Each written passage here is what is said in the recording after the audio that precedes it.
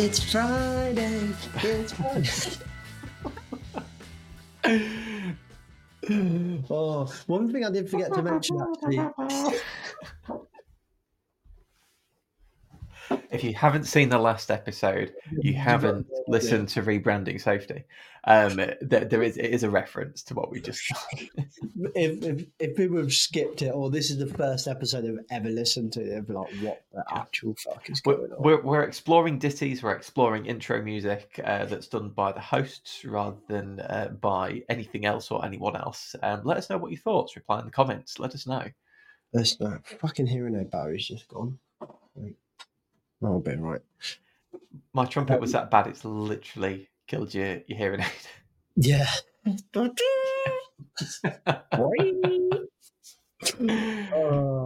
thing I did forget to say in the last episode is that the vision is that the Rebranding Safety Show will be a live show. How fucking crazy will that be? Look, that would be crazy, if only because then I'd really have to up my trumpet game.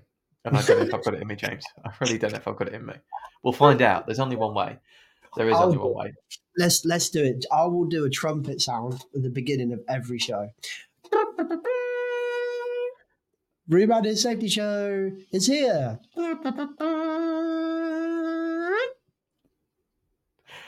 Mate, I'd get that applause bit on the road, Mark. Fantastic. Absolutely brilliant. I mean, what a way to open what could well be our first episode of 2024. Yeah, I think this will go out in 2024. Yeah. So, amazing. Happy New Year, everybody. Happy New Year. Let's go with this is going out in the new year. Let's do it. And let's pretend this has been well scheduled and well planned, and this is going out intentionally in the new year. Okay, let's plan that. So, James, Happy New Year, Happy 2024. What's the title of this episode? It's called... Hang on. Oh, it's a good question, Pete. This will be the first episode of 2024, and it's entitled Economic Growth is Written in Blood. Very true. Now, trumpets aside for a second, this is something that's pissed me off, something chronic. I know, mate. You should have seen the WhatsApp. Really has. I really want very, you to very do animated. voice notes, Pete. I want you to do voice. I want you to get into voice notes, because I think if you yesterday were voice noting me your frustration, that would have been fucking gold dust content. It probably could have done, but then again, it would probably be classed as evidence in some respects. So what I'm going to do instead is, now that I've kind of gone away, cooled down a little bit, I'm excited for us to go into this today. So, James, do you want to give us an introduction? What's the plan? Why is the title the way that it is? What are we going to go through? So I'll give you a bit of a context of my... So basically, I was on a train yesterday, and you were texting me, and I won't go into what you said. I'll let you kind of go for that. But you were texting me, and I said, this reminds me of a conversation I had with the legendary Sam Neill, where we were talking a long time ago, and he put this interesting challenge to the group when we were talking about just how the safety profession seems to be very comfortable with fatality rates and like mental health rates, musculoskeletal rates, just general ill health rates, all of this stuff. And you just seem to, this line has been broadly flat for the last 20 years. And you're just like, okay, do I want to fucking do anything about it? And it was really nice, just a caveat, and not a caveat, little shout out. It was really nice to see Stuart, who has just taken on the mantle of president of IOSH, say, this has plagued us for a long time and we need to actually fucking deal with it. He obviously didn't swear because he never be allowed to swear. But I commented saying that's nice to see, because I've been fucking moaning about this on Rebranding Safety for such a long time. However, you can then broaden this out into so many other much bigger issues when we start to talk about the planet, and climate change and so much other stuff. And especially when we start to talk about big business. So there's lots of stuff we want to try and cover, and we want to try and keep this into 40 minutes, which all the trumpet shit probably didn't help because we've eaten away 5 vital minutes. However, we want to go into the ILO report, the HSE report. We're going to try and touch on electric vehicles, COP28, and modern slavery, all in the context of economic growth is written in blood. Yeah. Because Sam's challenge, when I said too many people are dying at work, his challenge was, is that not just the cost of a big economy, of a successful economy? E.g., if you were to really simplify that, X amount of hours worked ultimately inevitably results in X amount of injuries or harm or ill health or unfortunate fatalities.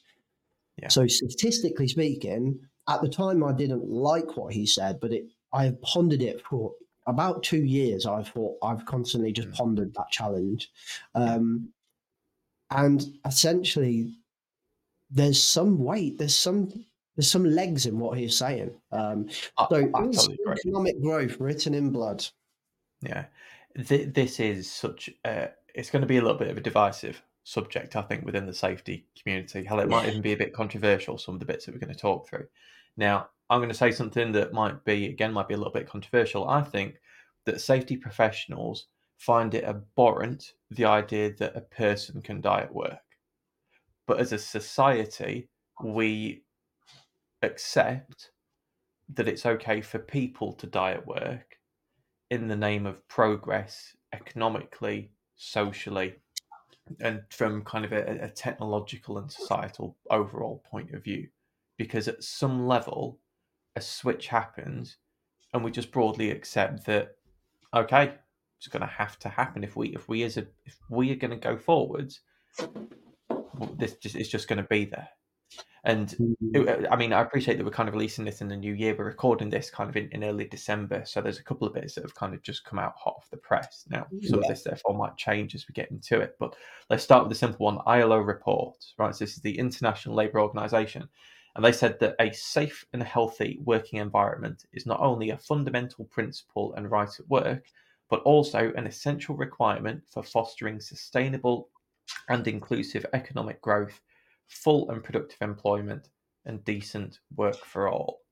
I don't think there's anyone that would disagree with that element to say that it is a fundamental principle and right at work that there is a safe and healthy working environment. But I don't know if it's going to be achieved. And I don't know if it can be achieved in the context of a global supply chain and a global economy. Also, It almost feels like aspirational. yeah. Also, like, define safe and healthy. Exactly. Do you know what I mean? Exactly. Like all of this stuff is nice, and I get it, and I agree with it. Like when we challenge it on rebranding safety, or when anybody challenges it, I don't think anybody's challenging it to say, no, I want people to fucking die at work. I think what they're saying is, okay, but what does that actually look like? Like, what is a safe and healthy workplace? Like, we've got customers that hang in harnesses off the top of steel towers, like freaking hundreds of meters up in the sky. That is not a safe environment. So, is that safe or not? Like, is that a safe and healthy workplace?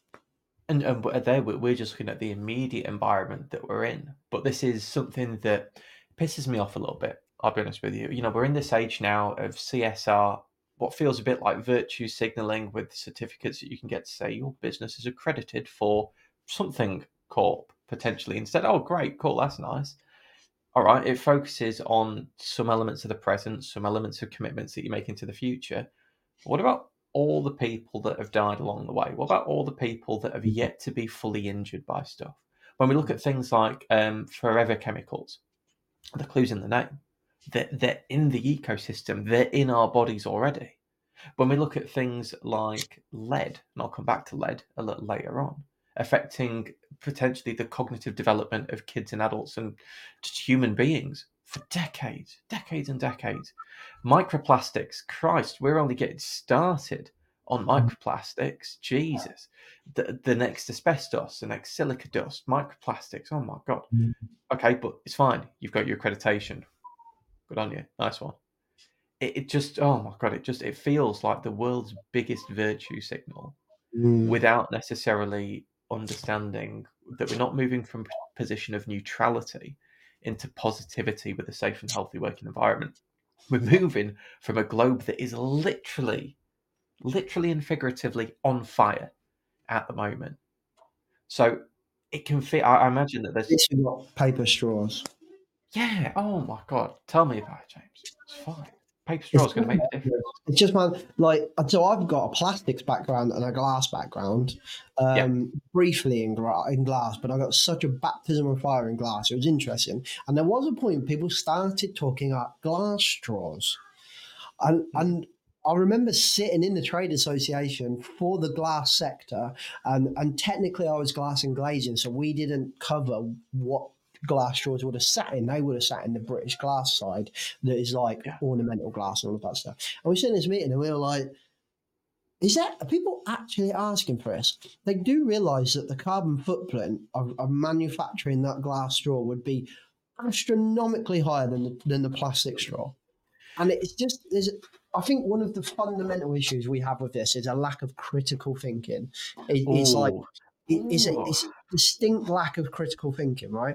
Plastic straws are not a carbon issue; they're a waste issue. So you don't, you, yes, you could eliminate that waste by getting rid of it, but you haven't eliminated. You've just changed the type of waste. So you change it for paper waste, right? So you haven't kind of you haven't fixed the issue, you've just changed the issue.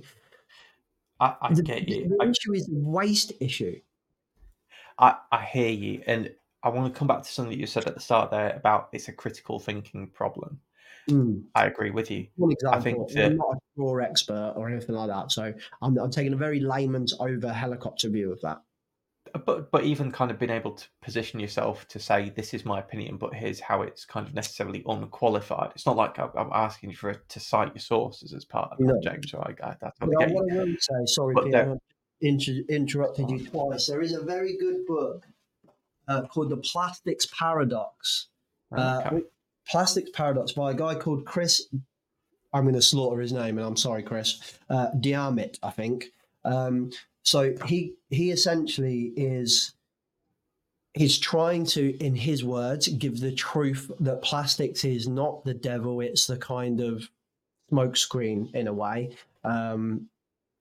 Interestingly, I think it's interesting. I'm not going to say it's the Bible. I'm just going to say I think it makes you think a little bit more critically. Um, okay. Link in the profile description where you can find out more about that. I think that'd okay, be an yeah. interesting one for people to read. 100%. On that element of reading different bits, getting different perspectives, getting different opinions, it's God. Without this turning into a massive rant for a second, James, we're seeing the decline of the ability to have critical debates over social media, be that, for example, Facebook, be it LinkedIn, be it TikTok, be it Instagram, whatever kind of platforms exist for people to see cognitive diversity in different opinions, is declining. And we're seeing more tribalism. We're seeing a lot more people that are set in their ways. It's becoming much harder to kind of have these type of conversations between generations. But time is still pressing on. Time is still ticking over. We're seeing the negative outcomes of actions from decades of either inaction or the wrong action being taken start to manifest themselves through horrendous global outcomes. So there is a huge kind of societal challenge that is there that's very difficult, I think, for safety professionals to reconcile. We are at heart individuals. Together, we create a profession. Together, we create bodies. We are trying to affect change, but by God, it doesn't feel like it's happening quick enough. And on that note, James, can I play a little quiz game with you? Oh no, I'm shit at quizzes. Oh, you're going to enjoy this, right? Okay, so we're going to play a very simple game, James. Higher or lower, right? And Oh this no. is one that, again, if anyone's listening, and you can play with this one as well. And this is related to the HSE statistics. So, my question for you, James: 2022 statistics versus 2023. Okay, so 2022, 123 workers were killed in work-related accidents, according to Riddle Stats. Is Yep. that higher or lower for 2023? I'm sure I know. I think it's lower. It is higher. 110. Higher, Ah, 135. Now, I'm going to give you a chance to redeem yourself, James, right? 2023 compared to 2020 statistics. So 2023, 135 workers were killed. 2020 statistics, higher or lower for workers, fatal injuries to workers across the year. 2020. 20. So this is the HC statistics that were released in 2020. So it covers 2019 to 2020. That's. I think that's the 110 I'm thinking about. Is that the COVID year? You're very close. So it was 111. Has dropped down. So let's do 2022 to 2023 again as part of this.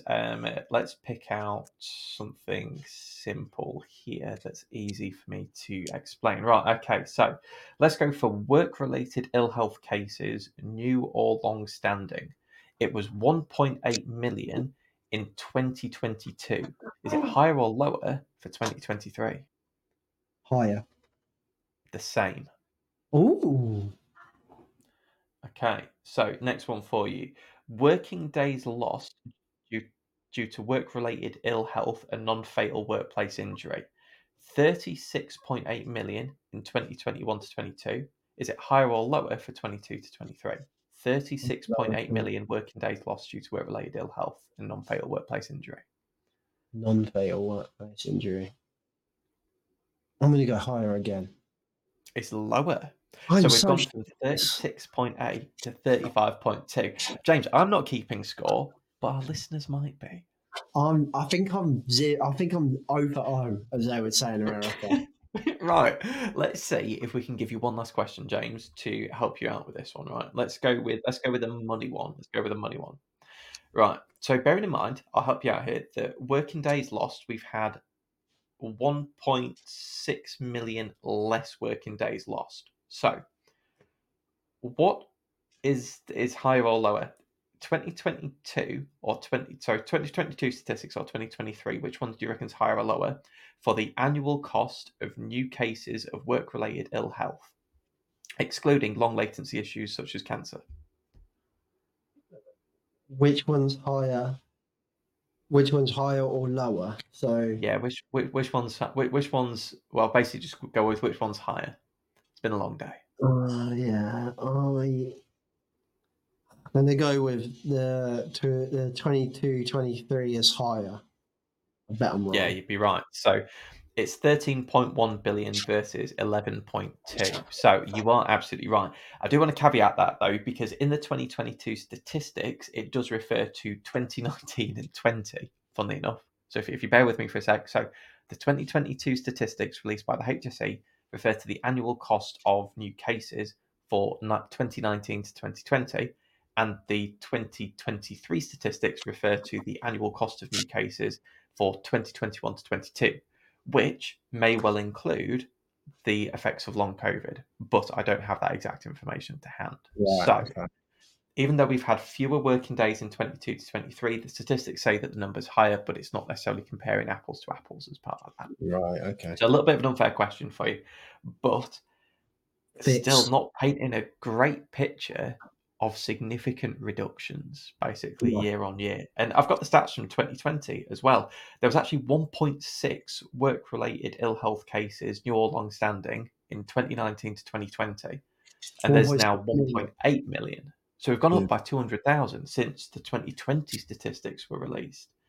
In terms of workers sustaining a non-fatal injury in work, we've gone down by 100,000, which is fine because only 0.6 million people have now sustained a workplace non-fatal injury in the year. And you're kind of thinking, bloody hell, like, what's going on? These still feel huge numbers.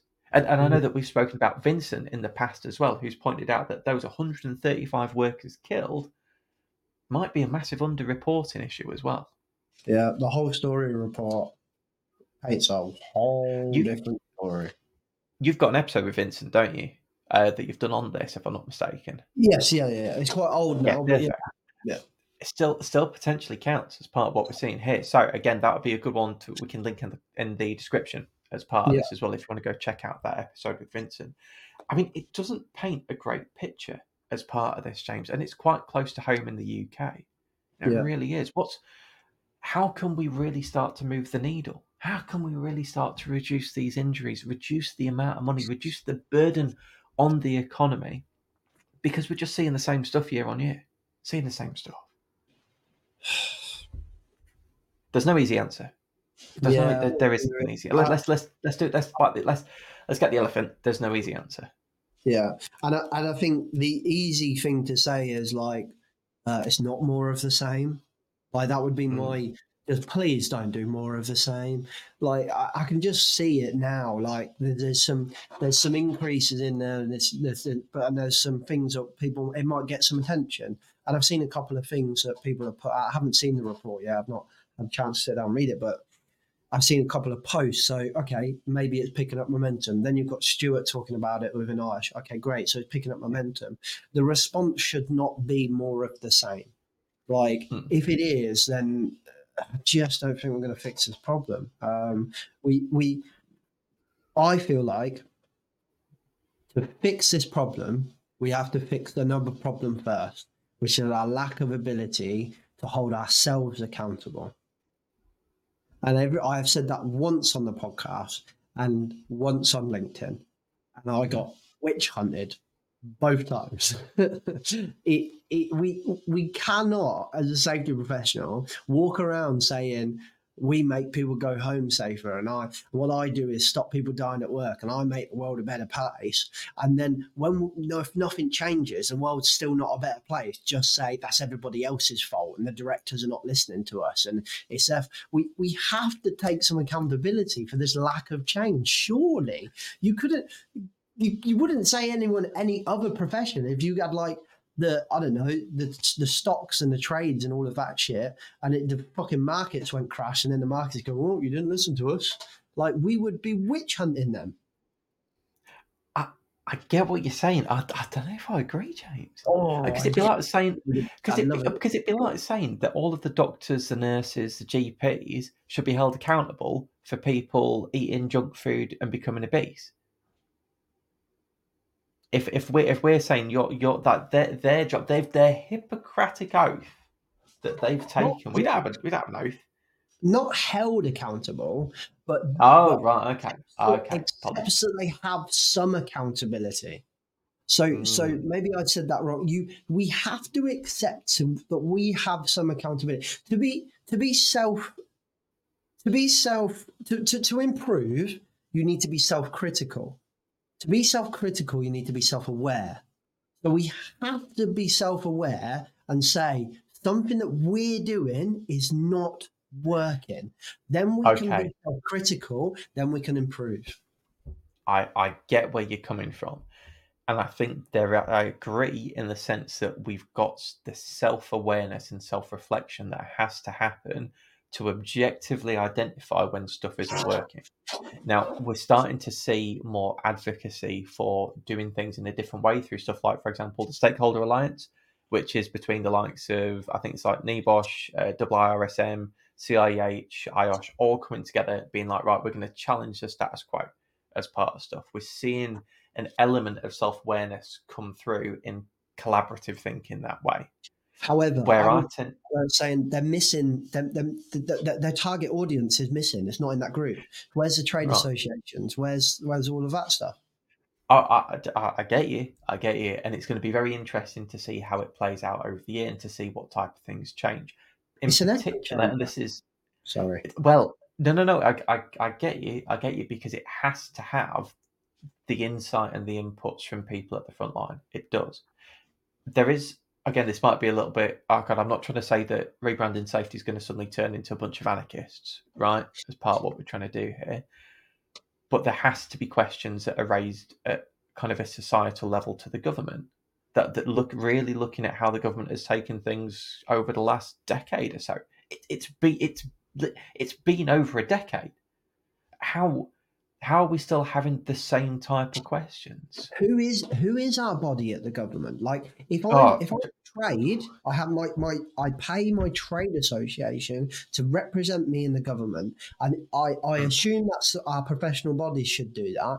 But who is our representation in the government? I don't see anything from our professional bodies. Granted, I'm not in the big one anymore, but I don't see anything and haven't in my entire career. We've gone to government for this or for that, other than very big things. So a good Interesting. example of that would be the sunset clause, which, if I'm honest, I didn't agree with. It was nice to see them going to the government, but I didn't agree with why they were going to government. I actually thought our bodies were wrong in that case, but that's aside.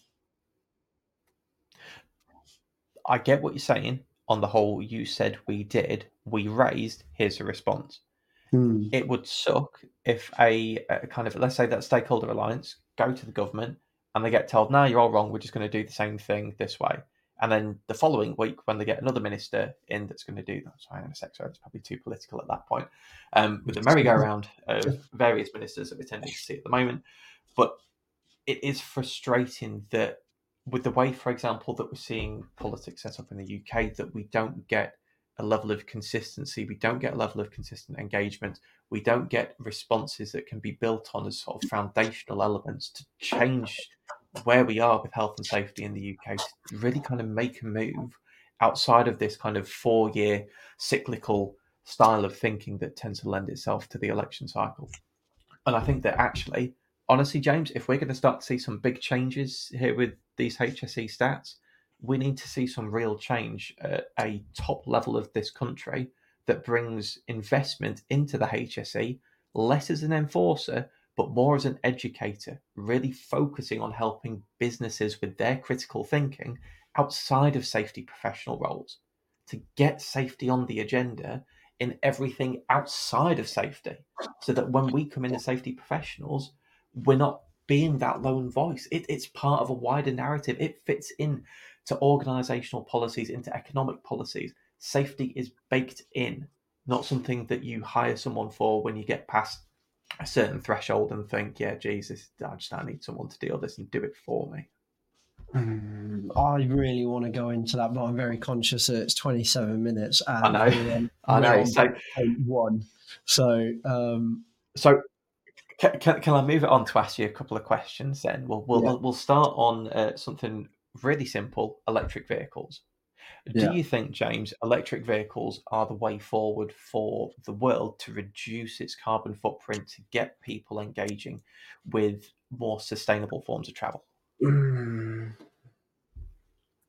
I know a baited question when I hear one. I I'm gonna give you a really annoying answer in Go for that it. Do it. Do we're it. never gonna fix the problem if we're looking for one solution. There's a Mm, reason why that we put that clip in the beginning of Rebranding Safety, and it has never changed. The world is always looking for one solution to solve a problem that's really fucking complex. And it's never going to do it. And the environment and the world and the carbon and all of this climate change, that is fucking way more complex than work and people dying at work. And dying at work, we haven't fixed that fucker yet, as we clearly just spoke about. So I don't think it will change the world. No, I don't think it will have a humongous impact. However, there's part of me that understands the trade-off in that it's kind of like if you're charging an electric vehicle with oil-powered grid lines anyway, then like yeah. But there is part of me that's kind of like, why would you not do it? Look, it's a baited question, so I'm going to go, yes, Peter, I think it would change the world. Do you disagree with me? I appreciate the answer. It's not binary. It isn't binary. I agree with you that there's got to be different solutions working together on all this type of stuff. You know, it might be that we start to see the likes of, for example, hydrogen come in place. We start to see some fuel cell electric vehicles as much as kind of like your standard lithium ion based battery tech type stuff.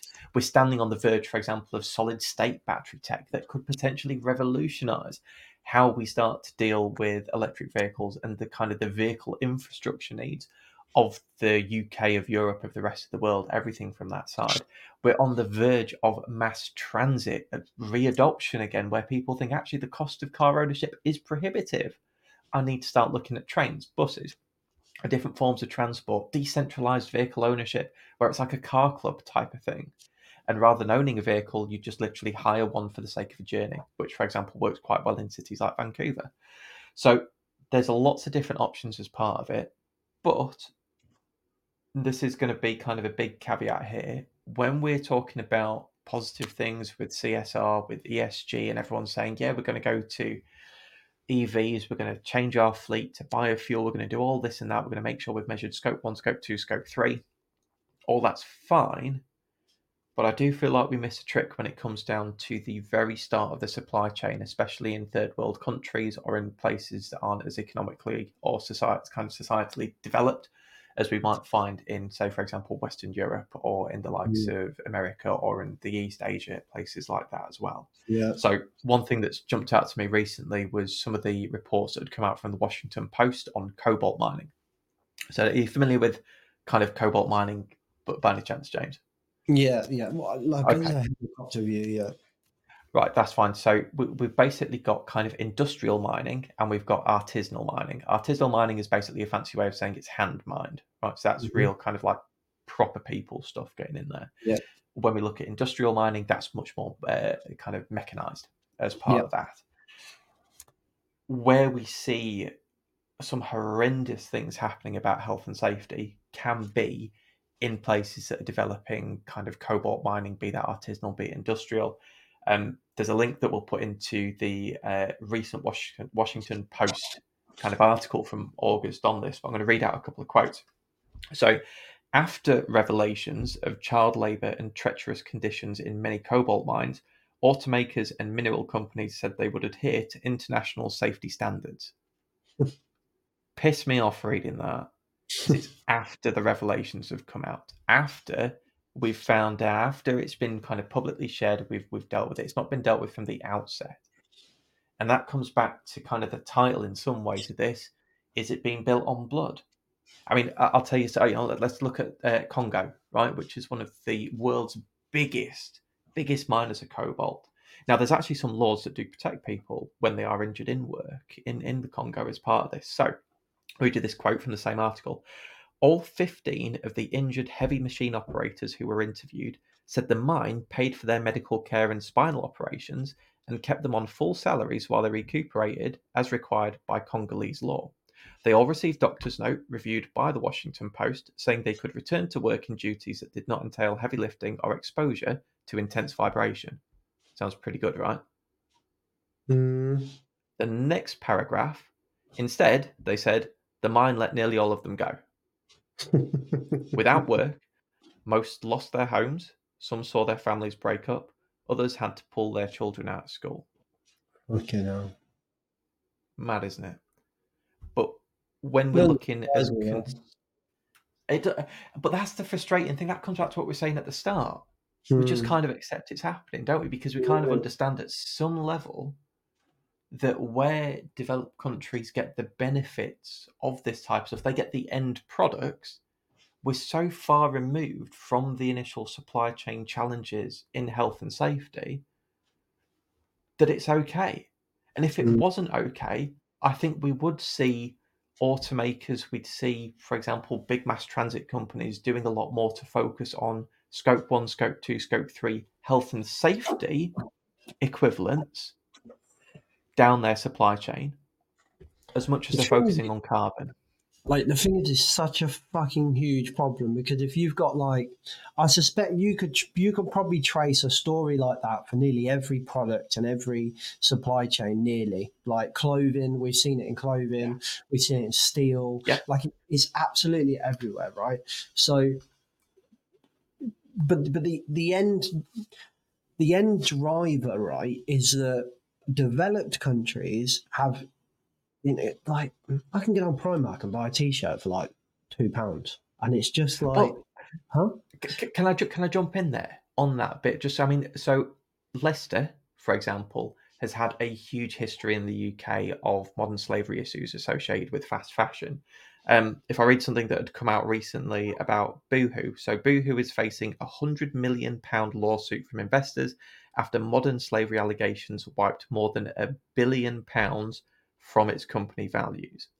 And this is from a website that we'll again link in the description. says senior Boohoo directors knew for a fact that there were very serious issues about the treatment of factory workers in Leicester, and while it put in place a program intended to remedy this, it did not move quickly enough. So And it's remember earlier when I said about more of the same? Do you know how we're mm, dealing with shit like that? Is we're forcing the sole trader bricklayers to have a modern slavery policy.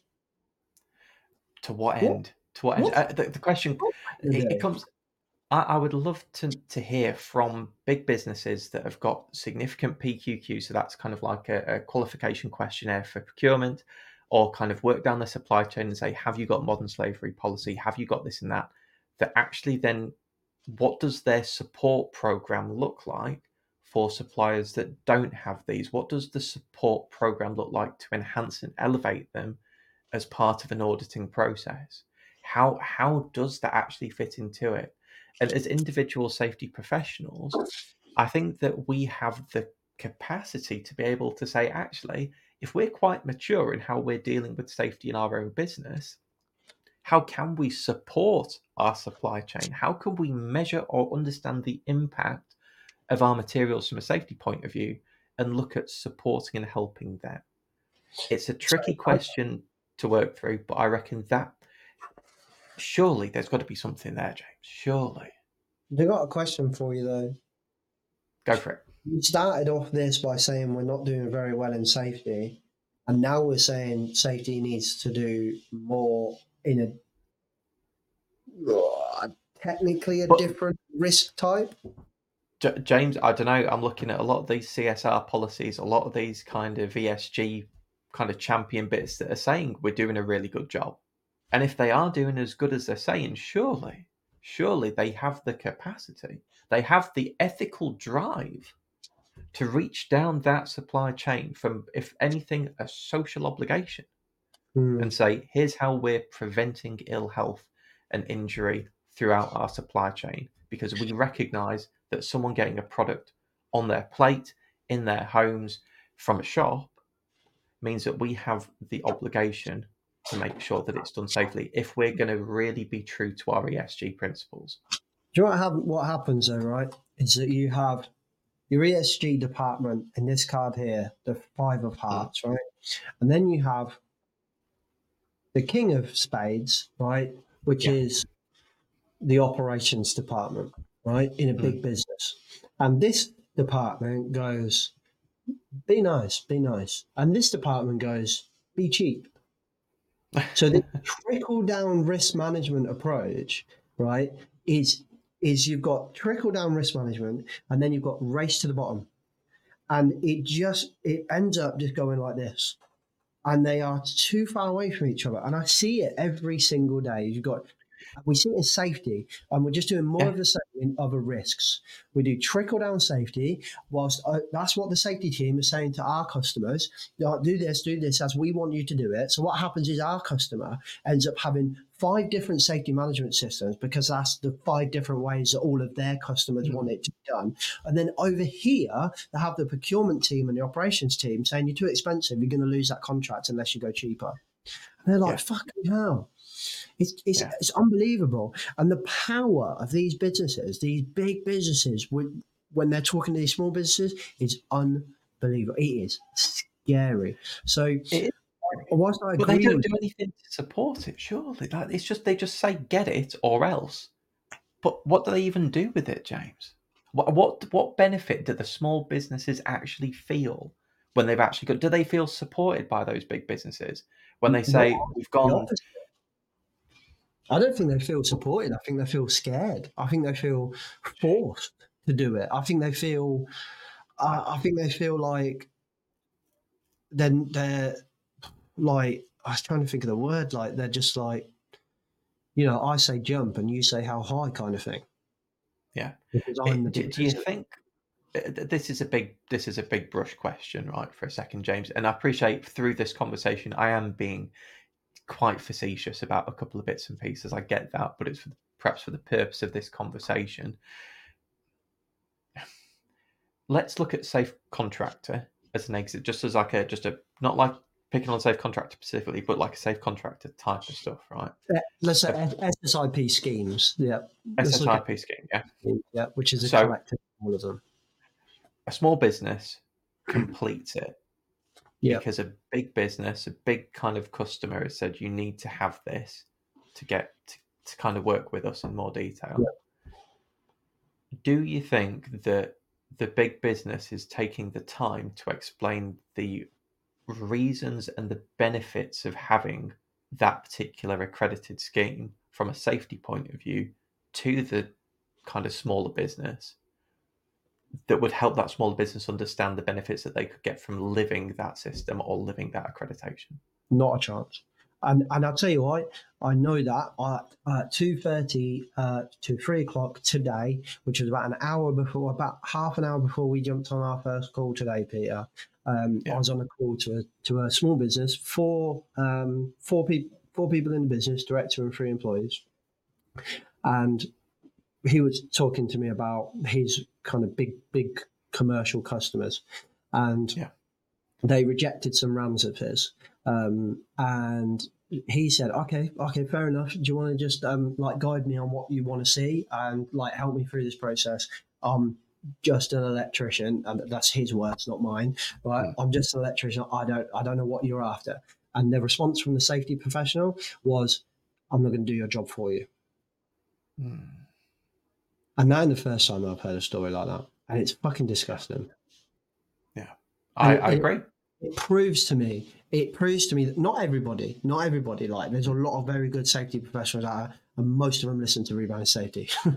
But there's a lot of good people out there, and I think most people are doing good. And I don't think that lady that guy was saying was saying to him is a horrible person. I think she's a product of her environment. She probably overworked, she probably under resourced in her own business, and now she's got some small contractor saying, "Write my RAMs for me," and she ain't going to get no Yeah. fucking work and no extra money for that. And it's so she's I not get you. she's not an evil person, but she's a product of her environment. But it's still fucking disgusting that we Oh, I produce it. get you. I get you. And I'm not going to say that there are times when it can feel a little predatory, but in that relationship between a kind of small business and their customer. But I remember hearing a story over a particular kind of event where a customer was using an advice line for health and safety. The customer had had a fatality. They called the advice line, and the person at the other end of the advice line upsold them on additional packages as part of that. And it raises a couple of questions over the No. ethics of why do we do things? Why do we want to do things in a certain way? Why do we want to kind of go forward with Mm, safety? Is it to protect people or is it to enhance the bottom line? mm. And actually, I think And the trade-off w- of that is that we mm, shouldn't.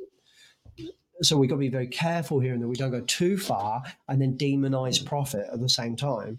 Like, because I was literally in a conversation a few weeks ago where somebody said yeah, to me, you shouldn't win an award for being the most influential if you're self-employed because you're doing it to promote your business. And I was just like, what? That doesn't make sense. How you're telling me if you win this award, it doesn't benefit your career? mm, Oh, well, no, I don't think it does. And then interestingly, a recruiter was also in that call, and the recruiter said, it fucking does help your career. yeah, It 100% does help your career. As a recruiter, we would look more favorably on someone that's got this than we would at someone that doesn't have it. Um, and this, we've got to be really careful here, in that we're oh like, yeah, we need to accept that the paywall is a problem, and it is a problem, mm, but then we also need to accept that if someone's trying to run a business, they need to make a profit, and it's a fine line here, such a it fine is. line. And what I absolutely love about this, James, is that we've almost gone full circle. We are going to go over a little bit of time with this because there's one more question that I want to ask as well. But before I To do, finish at 1:45, so we have right, 11 minutes. I'll make this quick then. So we've gone full circle there from talking about the very big parts of is economic growth built on blood, basically, as part of this? Is it written in blood at a very macro level through to a very kind of small individualistic level? Is Mm, economic growth written in not necessarily blood, but perhaps not going to say questionable ethics, but it's certainly not black and white. mm. Certainly not But black and then white. also, if you were to look at ethics as a phrase, as a philosophical phrase or topic or theory or whatever, right? Ethics are personal. So I have my ethics and you have your ethics. There is not a Yeah. collective ethics. Well, My James, it's profit and over I everything. get you. Yeah. It's a really good question. I know we've not got a lot of time to go through it, but it's definitely one that I'd love for us to come back to. I reckon we should get Simon Cassin on to talk about Mm, this, do like a kind of a three-way conversation as part of that. Going to be a hell of an episode to get him on. But it'd be good. There is one last bit that I kind of want to go through, and it's thinking about just more of the societal type of bits for a second. yeah. I mentioned lead earlier on and said that I was going to come back to it. Are you familiar or kind of have any sort of engagement with the lead problem in UK pipework for water at the moment? Uh, but not into it in Okay, detail. gotcha.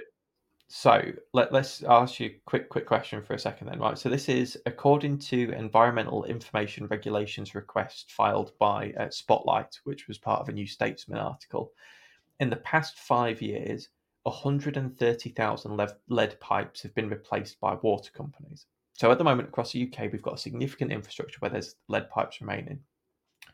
How many lead pipes do you think are left across the country to replace across the UK? Lead pipes. Now, bear in mind, like the lead, just for a quick reference in this, right, is that in America, they're saying in the United States that if the plans that the Biden administration has just put through requiring water utilities to eliminate all lead pipes within the next decade, if that goes through, they reckon it generate $34.8 billion in economic benefits by preventing cognitive and behavioral impairments from lead exposure. So that's in the States, right? 34.8 billion by limiting cognitive and behavioral impairment. Mad. In the United Kingdom, right, we've replaced in 5 years 130,000. How many more lead pipes do you reckon are left? I think it. One, I'd be surprised if we actually know how many there actually are, because I know that the water. I know that pretty much all underground services are just an absolute labyrinth of we don't know. But I'm going to stab a guess at it's hundreds of thousands, Estimated at 3 million. 3 million. 3 million, right? As a quick question for you, the estimated UK lead pipes replaced and remaining by water companies, what percentage of lead pipes in Severn Trent do you think are estimated as needing replacing? Oh, probably hundreds of thousands again. It's 100%. Oh, It's sorry. So literally what? 100%, right? 100% of It's their pipes need replacing. it's estimated as, yeah, Wow. 100%. Do you know what though? That doesn't surprise me because I bet for them it's an absolute nightmare to get it done because Right. if we've got So, roadwork customers and they just can't fix the road, so they're yep. I've seen the abuse that they get when they're Oh, yeah. fixing roads. So you've got society saying So, fix my roads and then don't fix my roads because you've been slowing me right. down. I imagine that's just the same for water. So I get you, right? Let's put this into perspective with a little bit of finance behind it. So Yorkshire Water has the largest amount of lead in its network, with 1,264,067 pipes based on a 2012 study to be replaced. In the last 5 years, they've done 6,608 pipes at a cost of £13.5 million, which roughly works out at about £2,000 per pipe.